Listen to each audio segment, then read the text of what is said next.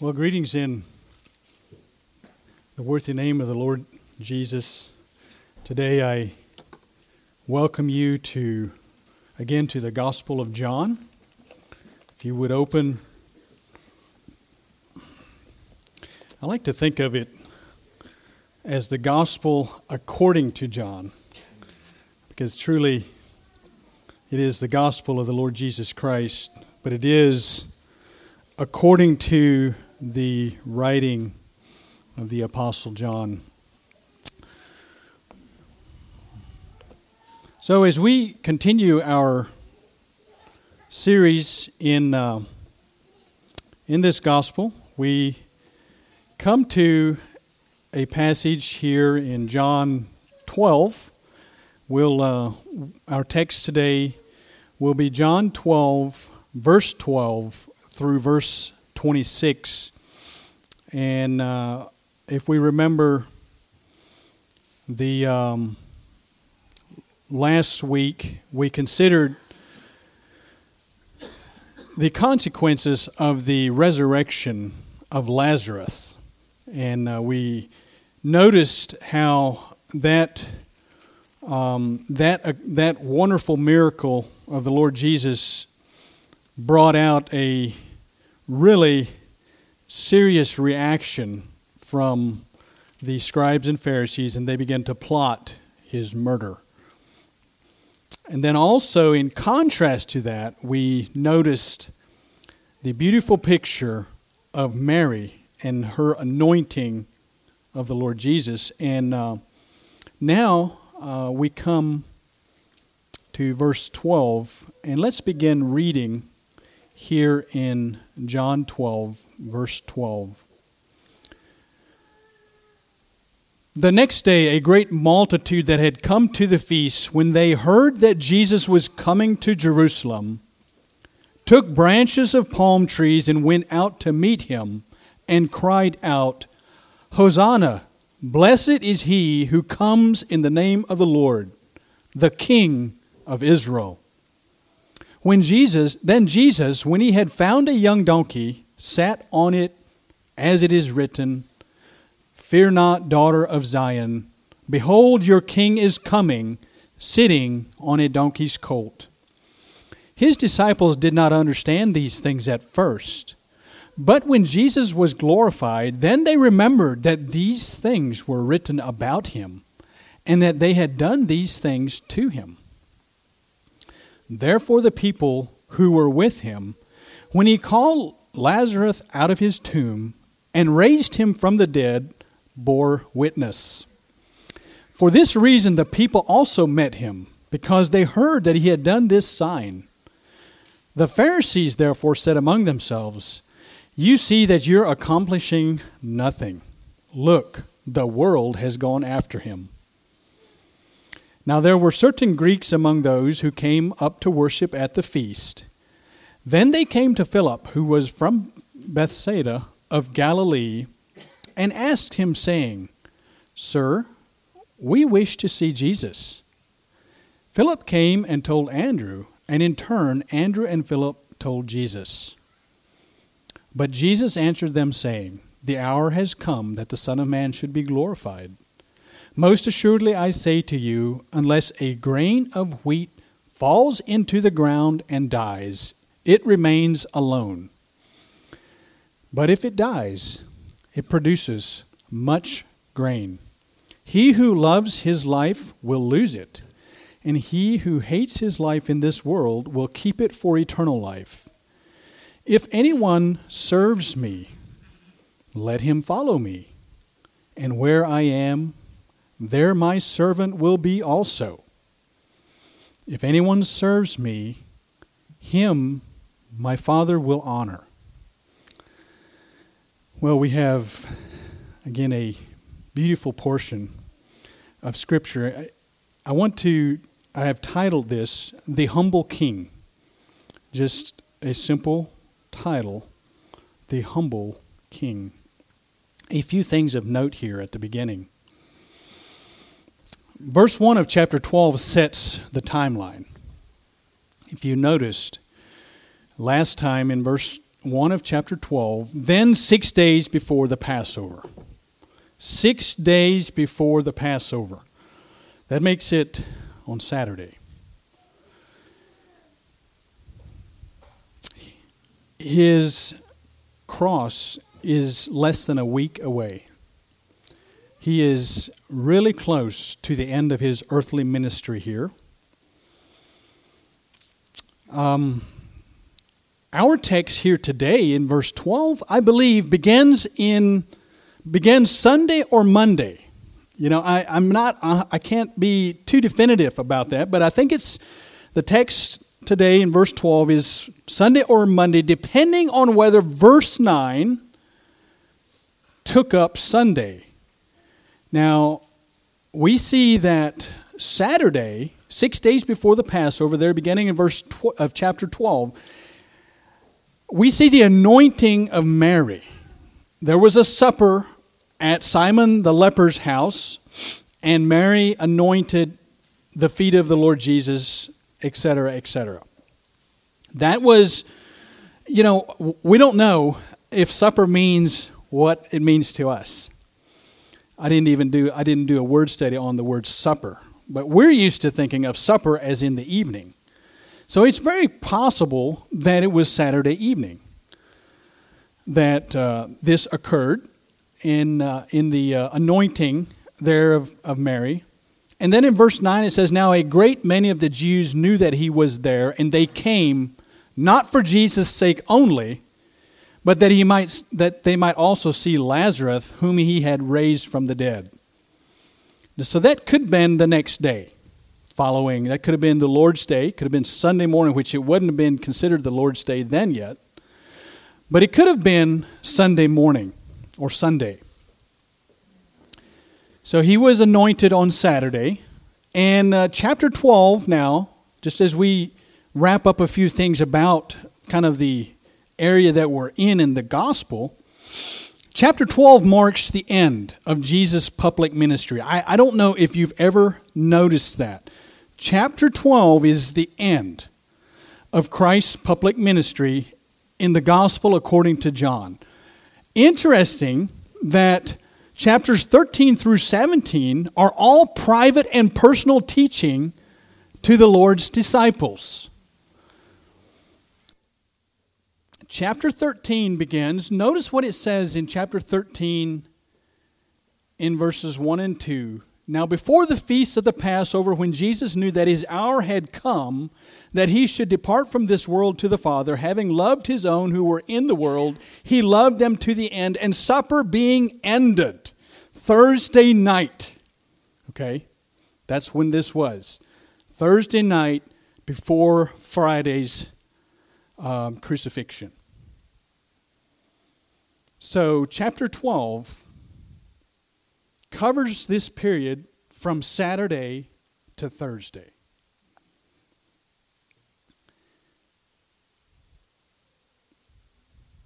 So our text begins the next day.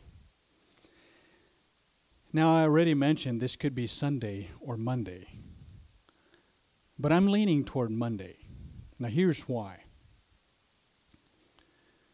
If you flip back, I think we need to go back to Exodus chapter 12 just briefly. Exodus chapter 12, a familiar passage where the Passover is instituted. I found this very interesting to consider about the triumphal entry of the Lord Jesus into Jerusalem. Notice what he says in chapter 12 of Exodus. "Now the Lord spoke to Moses," verse 1, "and Aaron in the land of Egypt, saying, This month shall be your beginning of months." In other words, this is supposed to be your calendar year starting this month. "It shall be the beginning of months. It shall be the first month of the year to you. Speak to all the congregation of Israel, saying, On the 10th of this month every man shall take for himself a lamb, according to the house of his father, and a lamb for a household.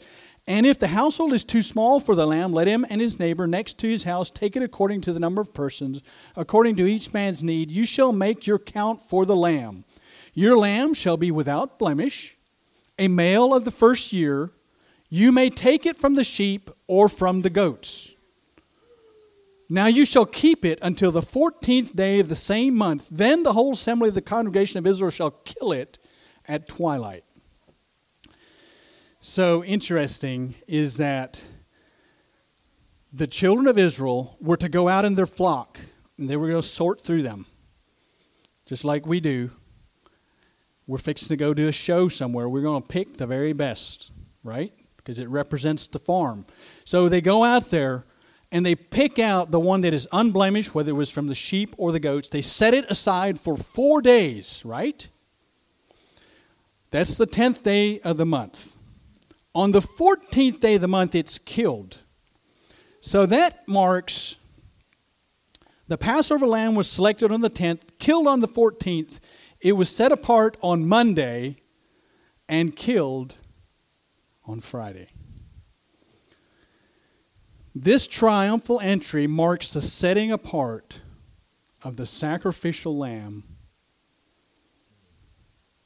for the Passover.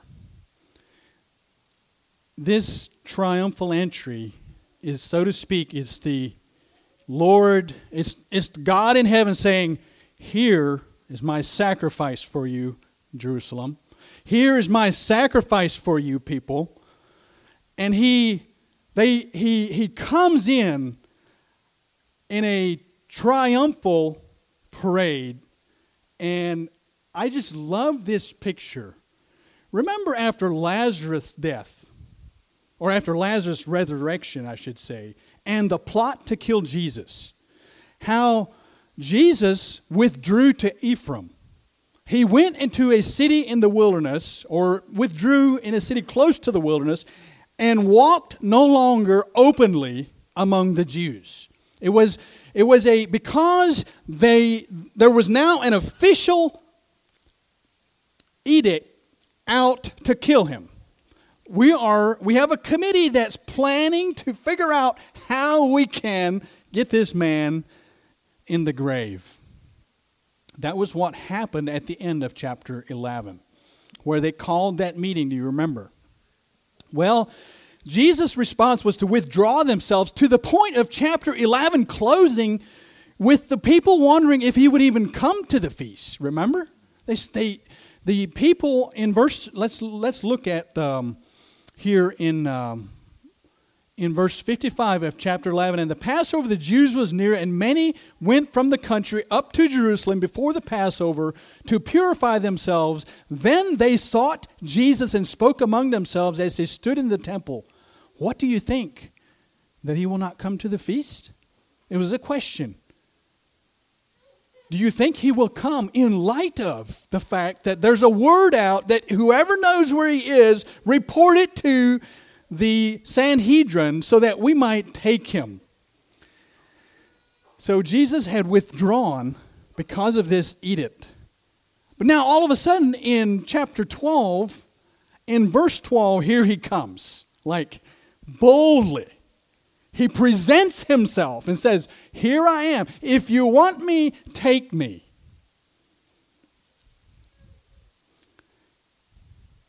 As if to say that it is now time for me to present myself. Indeed, isn't that what he said? He did say that the hour has come that the Son of Man should be glorified, verse 27, where he says, actually verse 23, but Jesus answers to them saying, the hour has come that the Son of Man should be glorified. You know, this glorious King here that we have, as these people cried out, the King of Israel. Here is that seeming contradiction of the incarnation of the Lord Jesus, that it could possibly be that he was both king and lamb. But that's true. He was both king and lamb. And that is what we're seeing here. So with that backdrop, I want to address this passage in 3 sections and subtitles. The number one point I want to make here is the king's entourage. The king's entourage, verses 12 through 16. The second one is the king's appeal, verses 17 through 22. And number 3 is the king's agenda, verses 23 through 26. So first off here, the king's entourage. You know, any important figure, especially a king, would have an entourage, wouldn't he? I mean, wherever he goes in a public setting, there's security if nothing else, right? There are people in front and behind. They're all around. They're his entourage. They could very well be dignitaries and VIPs and all of those who would come out to welcome the king. But notice here in verses 12 through 16, this great multitude, verse 12, that had come to the feast. Well, who were this multitude? Now, these were those who had came to the feast out of the country. In verse 55, I read that earlier, that many went from the country up to Jerusalem. I do not believe that this group was primarily residents of Jerusalem. It may have been definitely some of those there, but they were country people who had come to the feast, and they sought Jesus, and they were the ones who were asking this question: do you think that the danger that the scribes and Pharisees represent will keep him from attending this feast? Interestingly, this account of the triumphal entry is found in all 4 Gospels. All 4 Gospels recount this occasion where Christ triumphantly came into Jerusalem. And I believe it was last time that we considered, we read where in Luke, I think it's Luke 19, where he wept over Jerusalem. And he said, if you would have just known what pertained to your peace, if you would have recognized the day of your visitation, but now you haven't, you have rejected me, and there was not going to be one stone on top of another because you have rejected me. So all 4 Gospels recount this occasion, and it calls it a great multitude. Another place calls it a very great multitude. These were the Messiah's welcoming committee. I don't know how many people are in a multitude. But it means, especially if it's a great multitude, it means a lot of people. And if it's a very great multitude, it could be hundreds and hundreds of people. They went before him. In one passage it says that, well, here it says that they took branches of palm trees and went out to meet him. In another place it says that they went before him. They threw their clothes in the road. They waved palm branches. They threw palm branches in the road. And then here comes Christ riding the donkey. And then there's people behind him. They followed him. He was surrounded by these people. They went before him and followed after him. In Luke 19, verse 37, it says this way about what they were doing. Then as he was now drawing near the descent of the Mount of Olives, the whole multitude of the disciples began to rejoice and praise God with a loud voice for all the mighty works that they had seen. I mean, it's here, I think it is, where, no, it's not. It must be in the Matthew account, where a little bit later, when Jesus went to the temple and the children were running through the temple or running around the temple there and shouting, Hosanna, glory to God in the highest. And the scribes and Pharisees said, do you hear what they're saying? And Jesus said, well, have you never read where it says that the Lord has perfected praise out of the mouths of babes? And that is in that context of the triumphal entry and the immediate aftermath of that. In Matthew 21, 10 and 11, I'll just flip back and read 2 verses there, where he says, Matthew 21, in the in 10 and 11. And when he had come into Jerusalem, all the city was moved, saying, "Who is this?" So the multitude said, "This is Jesus, the prophet from Nazareth of Galilee." You see, there was a turmoil. There was an upheaval in the city because the whole city was stirred. And they said, "What is going on? What is going down?" And they said, "Well, this is Jesus, the prophet from Nazareth." Now, this is the entourage, this common folk that's out there to bless and rejoice in Jesus Christ. Notice now who was not there. Who was not there to welcome the king? There's no dignitaries. There were no officials. There were no one in authority meeting him and giving him the key to the city. No. This was a parade they didn't have any ticker tape. They simply grabbed what was available, and it was palm branches.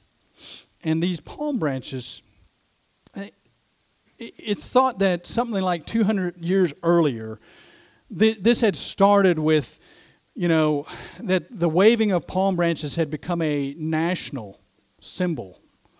And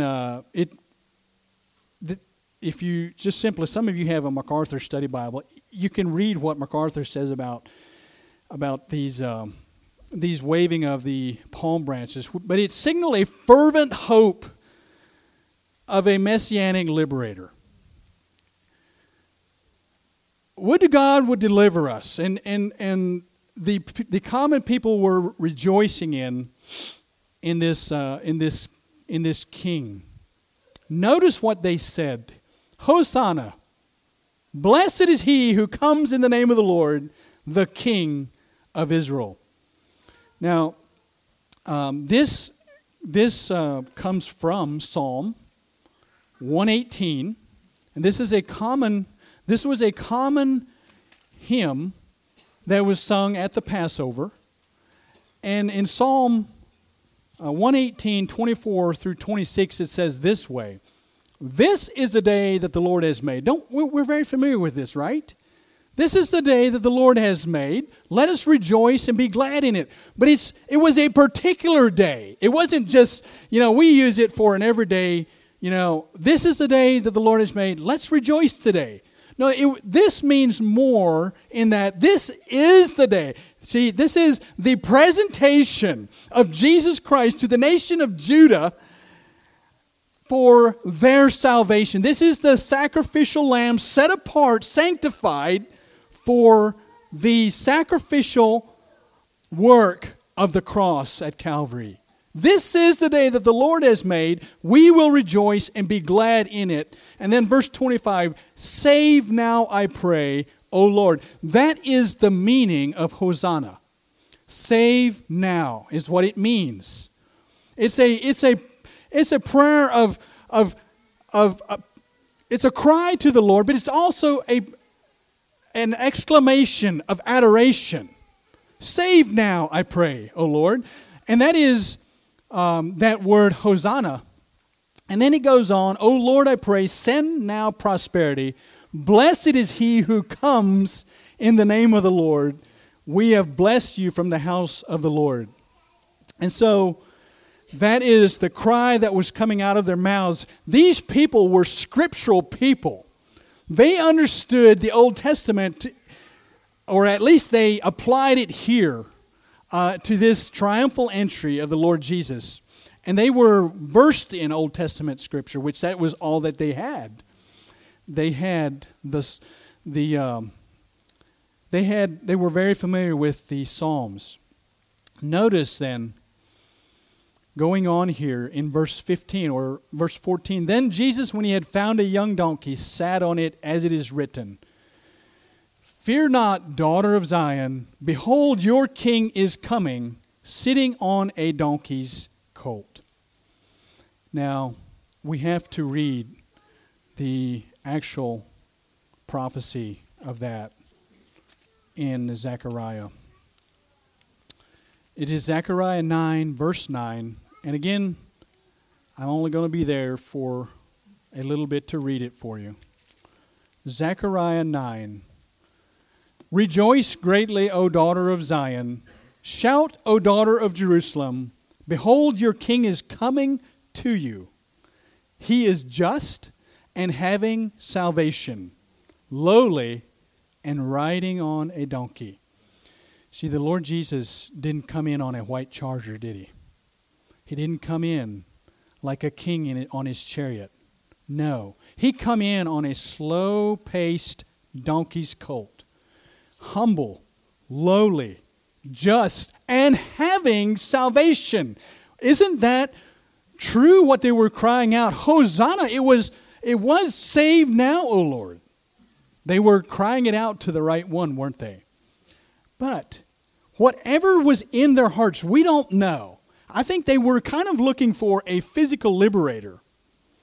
We don't have to sit in judgment here over the people who were crying out front and back, throwing their clothes down, the palm branches and all. Maybe there were some in there that were genuinely understanding that his mission is not a physical kingdom, but rather a spiritual deliverance. Whatever it is, we don't have to sit in judgment here of that.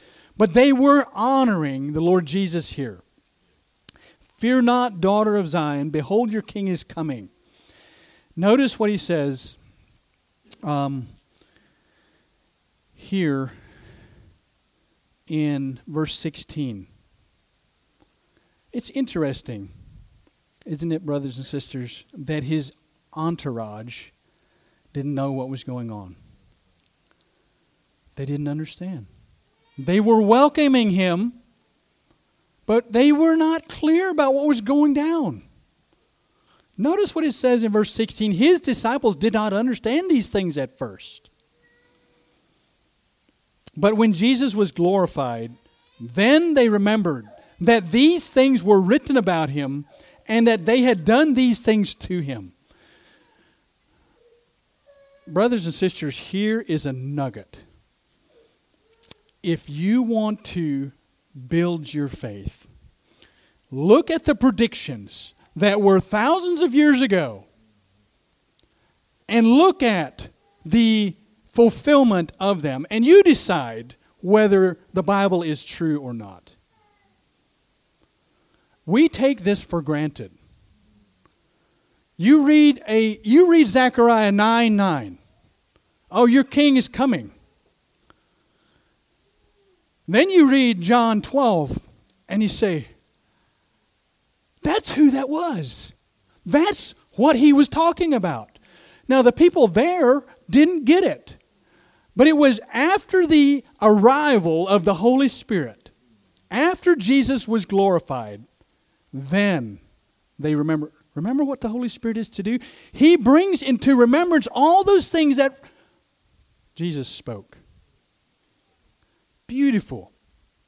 He says, actually, there's a verse in John 7:39 that says this way, but this he spoke concerning the Spirit, whom those believers in him would receive. For the Holy Spirit was not yet given because Jesus was not yet glorified. Now he says, after Jesus was glorified, then they understood, which indicates the arrival of the Spirit, which also says in John 14:26, where he says this way regarding the Spirit, but the Helper, the Holy Spirit, whom the Father will send in my name, he will teach you all things and bring to your remembrance all things that I said to you. And so this was and is a great confirmation on the identity of Jesus Christ.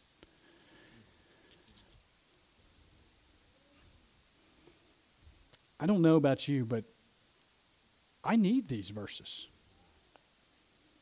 I need the Scripture to confirm the Scripture. I think we're taking these things for granted, but this is how your faith literally, practically grows. This is how your confidence builds. That and we don't recognize how these things happen to us many times. But you begin to you begin to just have more and more and more confidence in where you've placed your trust. Because the very one who spoke it in Zechariah 9:9 made it come to pass. And interestingly, the people who were involved in the occasion didn't even realize they were being used. Did you see what he says in John 12, verse 16? Then they remembered that these things were written about him and that they had done these things to him. You see, it wasn't just that it was written about him. The Lord also made it come to pass. And the people didn't even recognize that they were being used, you see. It's a glorious thing when you see that God sovereignly is able to speak it, to prophesy it, to tell it to us, and then to fulfill it, bring it into culmination. Written in the past, fulfilled in the present. Actually, the Matthew account makes it really clear, where he says in 21 verse 4, all this was done that it might be fulfilled which was spoken by the prophet, saying, tell the daughter of Zion, your king comes. All this was done that it might be fulfilled.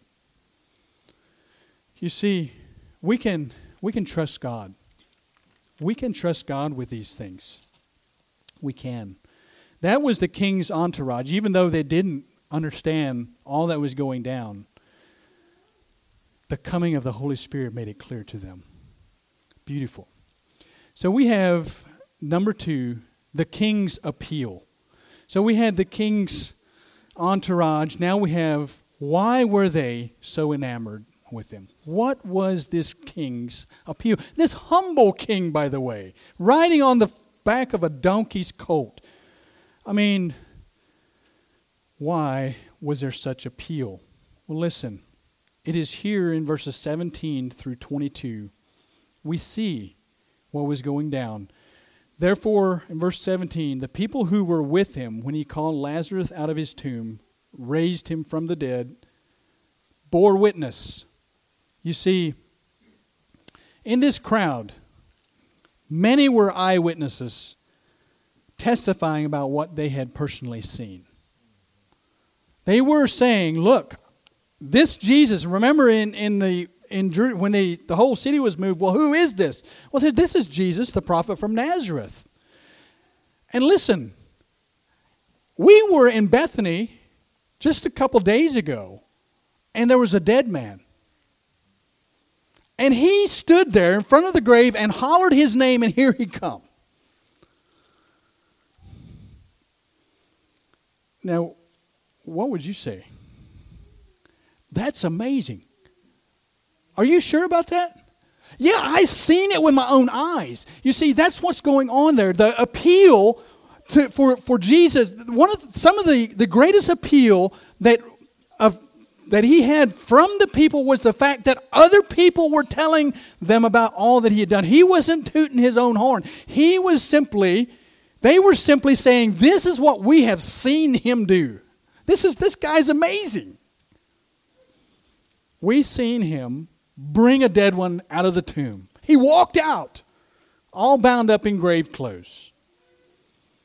They bore witness. Verse 17, they bore witness. For this reason the people also met him, because they heard that he had done this sign. Remember, Matthew 21, 10 and 11, the whole city was shaken. It was moved. They said it was because of what he had done.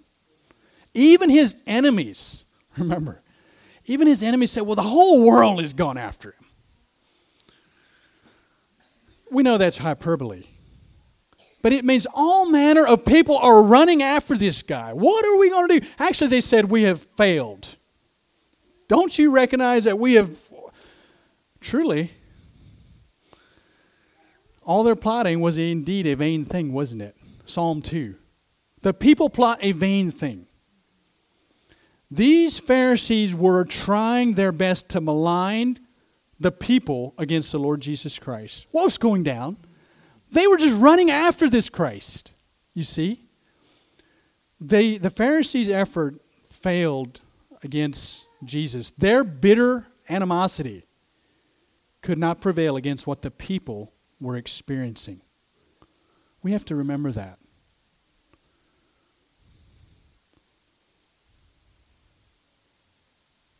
What did the blind man say in John 9? John 9:25. He says, I don't know I don't know about this controversy you guys are peddling. I don't know if he's a sinner or not, but one thing I do know. I was blind, but now I see. I don't know what your problem is. It doesn't matter to me, he says. But I know one thing he did for me. Just a few days ago, I couldn't have seen you guys. You see the power that has? That testifying power of bearing witness to Christ Jesus, what he's able to do? You see that? That power. Oh, would to God that we would be that way. Like this man. I don't know what your problem is. I know that he's helped me. You see. One thing is as clear as day to me. Once I was blind, now I see. That's what he said in John 9:25. The question is, can Jesus deliver? Do you know that Jesus can deliver? If you know that Jesus can deliver, you're going to open your mouth. You are going to testify. There's not an issue about whether you're going to open your mouth. You are just going to do it. The problem is, maybe he hasn't delivered you or I. And we just or else we have forgotten the glory of the fact, as Peter says, we have forgotten that we were purged or cleansed from our old sins. And now we're stumbling around because we have not added to our faith virtue, to virtue knowledge. We have left off diligence, you see. And we've become old in our faith. We have become bare. But listen, when you rise up and you say, I know that Jesus can deliver, you'll shake Jerusalem.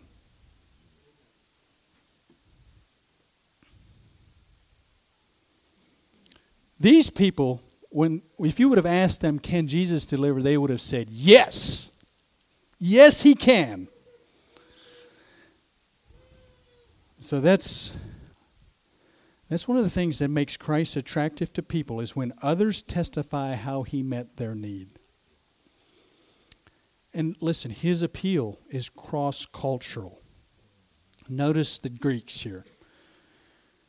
His appeal extended to the Gentiles. It wasn't just to the country folks that were in Judea. Now, his appeal was even for the Gentiles. This is a cross-cultural appeal. Whether Jew or Greek, slave or free, male or female, Christ is your unity. The Greeks wanted to see Jesus. Aliens from the Commonwealth of Israel could only, they couldn't get into the they could only, in the temple, they could only get into the court of the Gentiles. Even in religion, they were separated because they were Gentile dogs. You see, that's us. But this appeal extended to the Gentiles. They spoke to Philip about getting them an interview with Jesus. We want to see Jesus. Now, do we recognize that desire when we run into it? Do we recognize that? You know, it's often not stated this way. Did you know that? When people are expressing a need to you, when people are expressing a need to you that's more than they can meet, that's what they're saying. I would see Jesus. They might not even recognize that they would like to see Jesus. But behind their need, whatever that need is, behind that is a desire for something better, right? When somebody is confessing or unloading it to you, do we recognize that it's them coming to you? Do you have an answer for this? What is your answer then? What is that? We who are eyewitnesses should be testifying. We must testify the sufficiency of Jesus Christ. You know, just this week, I was challenged during the conversation. But my neighbor, he's a young man, probably somewhere around 30, 31 or 2. He has 2 little boys. Just cute little fellers. I mean, just little bitty guys. And we were having this conversation this week. And it was spur of the moment. We know each other fairly well. But he says, talking about his boys and all, and he just recently came home and started his own project at home, and we got to talking about family, and he says, how did you do it? How did you do it? How did you get a good work ethic in your boys? You know, and he was talking about how could he be a good father. We were talking about that. And I pointed him towards some principles in the Scripture. But what he really needs, and I thought about this later, and I want to come back to this.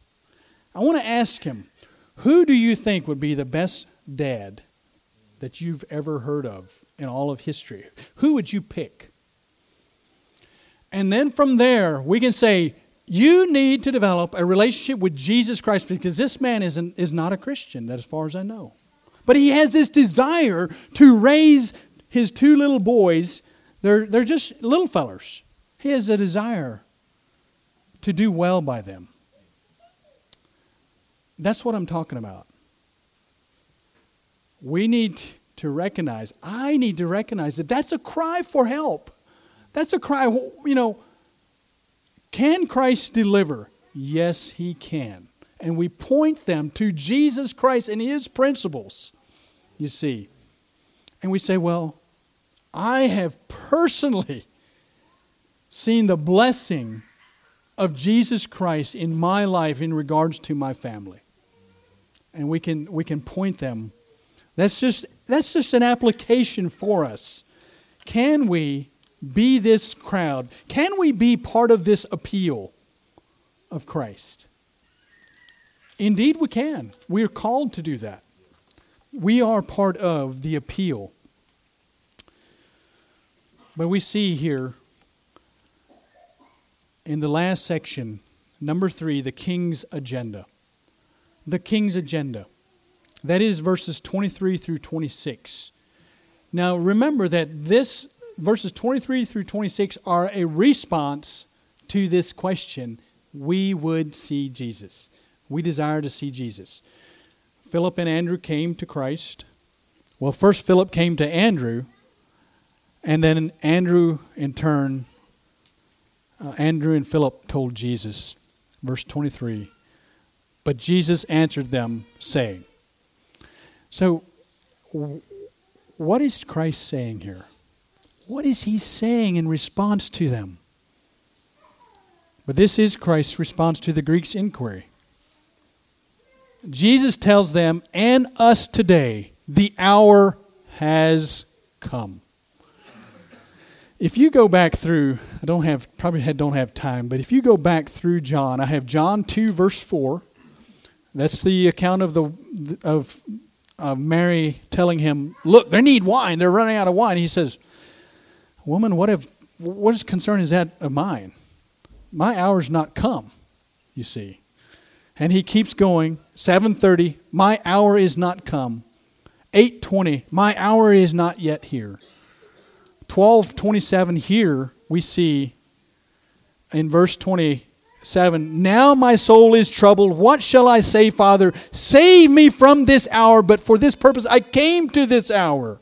See, now it is time. Now it is the hour. Now it's crunch time. You see, that's his response. He says, most assuredly, verily, verily, I say, vorly, vorly, he sagiai. It says here, most assuredly, I say to you, unless a grain of wheat falls into the ground and dies. It is like unless the Lord Jesus Christ in His humility comes to earth, falls into the earth, and dies, it remains alone. The Greeks are cast out. The Jews are cast out. There's no one to come together to Christ. Unless this happens, it remains alone. The hour has come, most assuredly, unless a grain of wheat falls, unless I die. In order for me to be glorified by my followers, as John 17:10, we read it this morning, where Jesus said to His Father, I am glorified by them. It is impossible for us to glorify Him unless He die first, you see.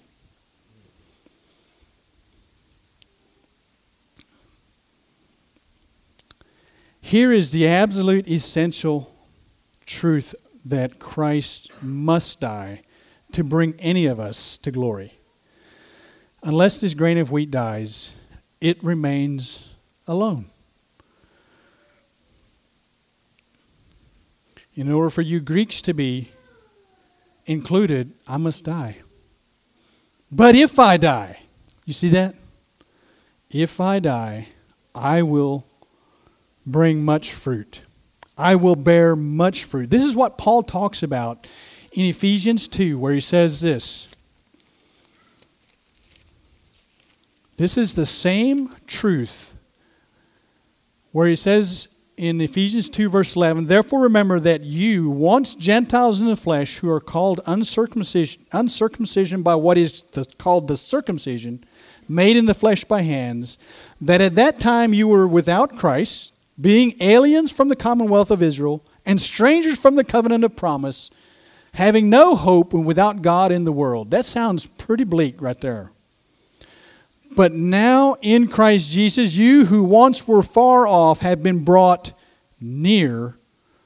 How? By the blood of Christ. You see, He had to die. Unless this grain of wheat falls into the ground and rots and dies.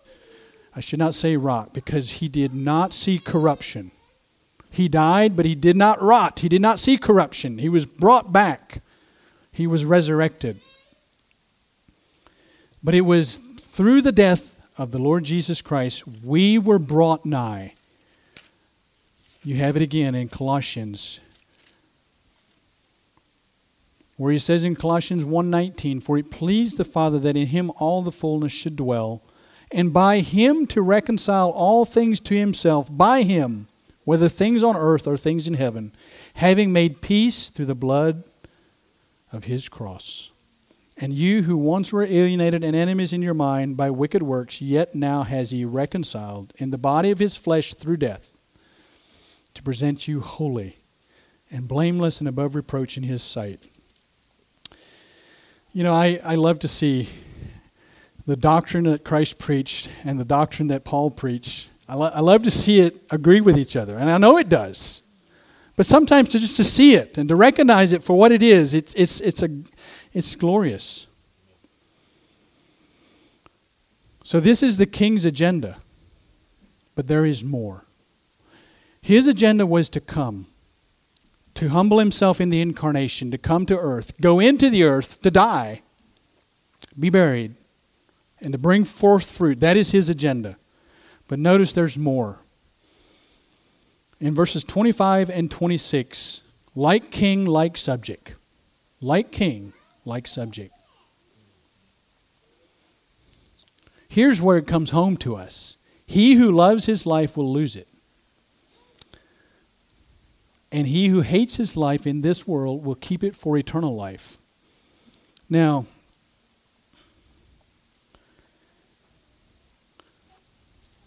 notice what, I think it was Brother Paul that mentioned verse 27. It's outside of my text. But he mentioned it at the break. Father, save me from this hour. But for this purpose, I came to this hour.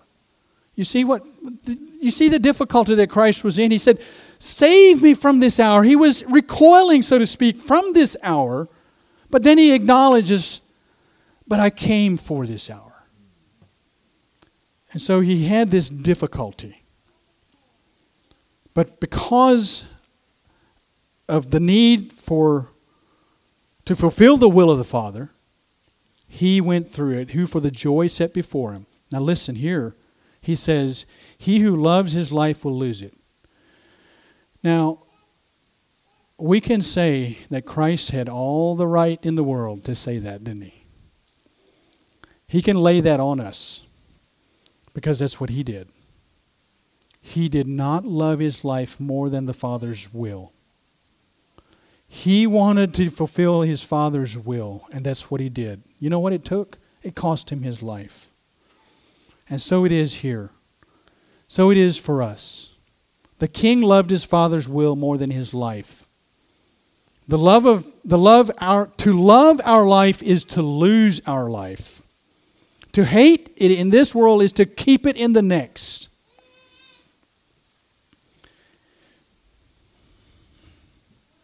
This is a challenge for us. Is everything on the altar? Have we presented our lives as a living sacrifice, acceptable unto God? Paul says it's just our reasonable service. It's just reasonable that you do that. It's just reasonable. I want to give you a testimony of Paul. He was on his way to Jerusalem in Acts 20. And he was having an elders meeting. He was meeting with the elders of Ephesus, and he says in verse 24, and verse 22, and see, now I go bound in the Spirit to Jerusalem, not knowing the things that will happen to me there. Except that the Holy Spirit testifies in every city, every church I go to, the people of God are telling me you're heading into persecution. You're going straight at it. You're going to the teeth of the lion. Every city. The Spirit testifies in every city saying that chains and tribulations await me. Here's his testimony. He said, but none of these things move me. I don't care. None of these things move me, he says. Nor do I count my life dear to myself, so that I may finish my race with joy, and the ministry which I received from the Lord Jesus to testify to the gospel of the grace of God. Now you might say, oh, but that was the Apostle Paul. No, that is true, that was the Apostle Paul. But you are in verse 25. I am in verse 25. The Apostle Paul is in verse 25. He who loves his life will lose it.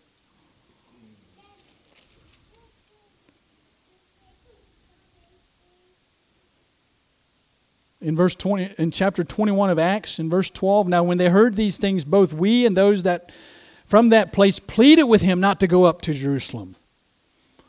Then Paul answered, what do you mean by weeping and breaking my heart? For I am ready not only to be bound, but also to die at Jerusalem for the name of the Lord Jesus. You see, that is what it means to not love your life. That's what it means to not love your life. He comes first. That's what he's talking about. Verse 26. If anyone serves me, let him follow me, and where I am, there my servant will be also. If anyone serves me, him my Father will honor. Listen, if you hire somebody, what do? You lay out their work and their wage. Is that right? That's what we all do. You hire somebody, here's what I want you to do. Here's going to be your wage. Verse 26 is the same way here. That is verse 26. If anyone serves me, your work is to follow me.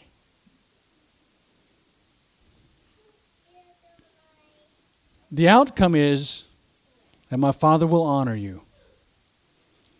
He even says, and where I am, there my servant will be also. Now, I think we might think that means You're going to be in fellowship with him, and it does mean that, but it means more than that.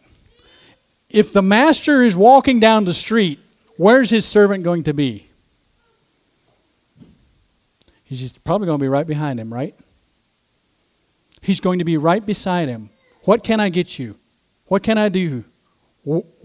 How can I wait on you? That's what it means, that where I am, there my servant will be also. You see, to serve is to follow.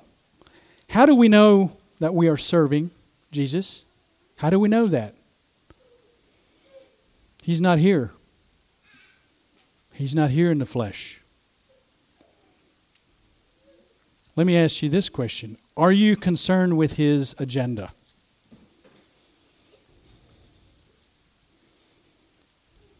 Let's take it away from the realm of theory and bring it into the realm of practice. Yeah, I'm all about serving the Lord, but all right, how do we know that you're serving the Lord? How do I know that I'm serving the Lord? He's not here. We can say all that we want to say. And we do that all the time, don't we? Our words are cheap. Is his agenda priority in your life? Remember, the point is the king's agenda. Is it priority in your life? Or is your money more important?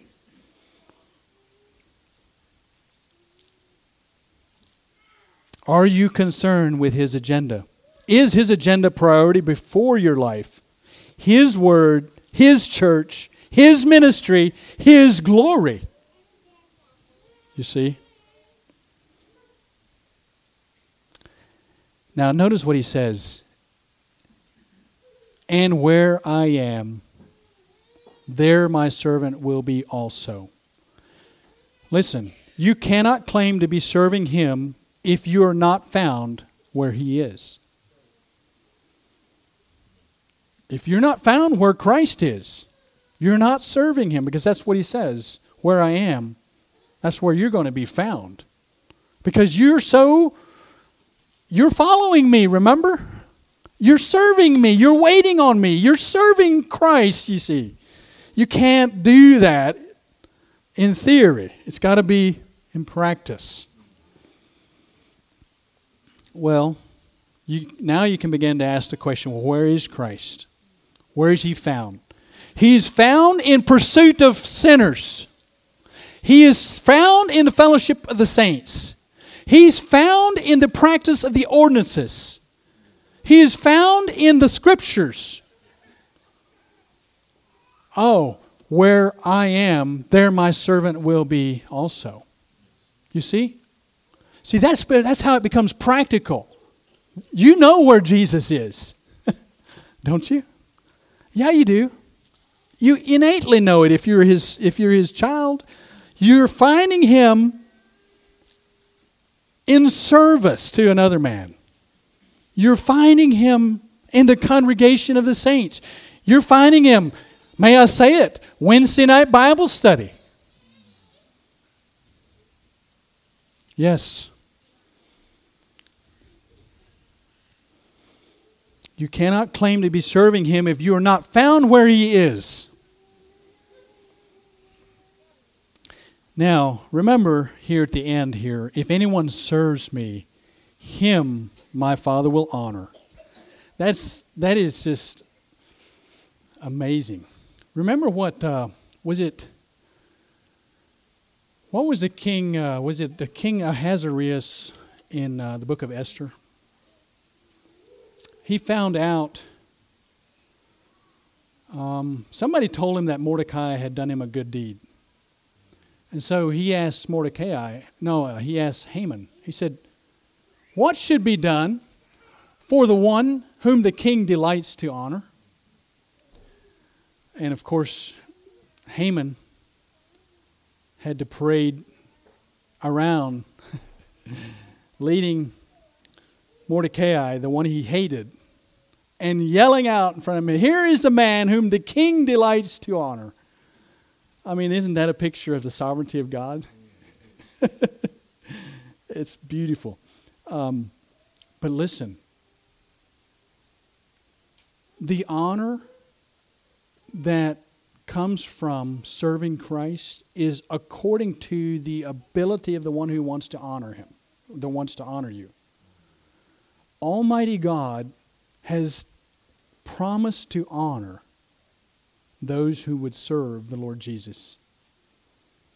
We have no idea what that's going to be like. It's going to be amazing. If you are where the Lord Jesus is and you're serving him, there's going to be honor. If anyone serves me, him my Father will honor. It's like you're going to be, I don't know. You're going to probably be riding some sort of creature, and you'll be being led down the streets of gold, and here is the man whom the king delights to honor. We don't know. But we'll throw our crowns before him. But the Lord has promised that if we serve him, his Father will honor us. We should not discredit that. So, this is the king's agenda. To die, to bring people in, and his servants do likewise. They surrender. They humble themselves in service. They serve the Lord. They follow the Lord. And as we die, we bear fruit. As we mortify the flesh, as we do our own desires, as we put them down and embrace the king's agenda, there's going to be great fruit. Praise God. It's going to be great fruit for us. Well, let's have just a brief word of prayer here as we close. Heavenly Father, thank you for this humble king. Thank you for the testimony of these people in John 12. Oh, Father, I pray that we might be part of the appeal of the king. Father, help us to embrace the king's agenda. We pray through Christ. Amen.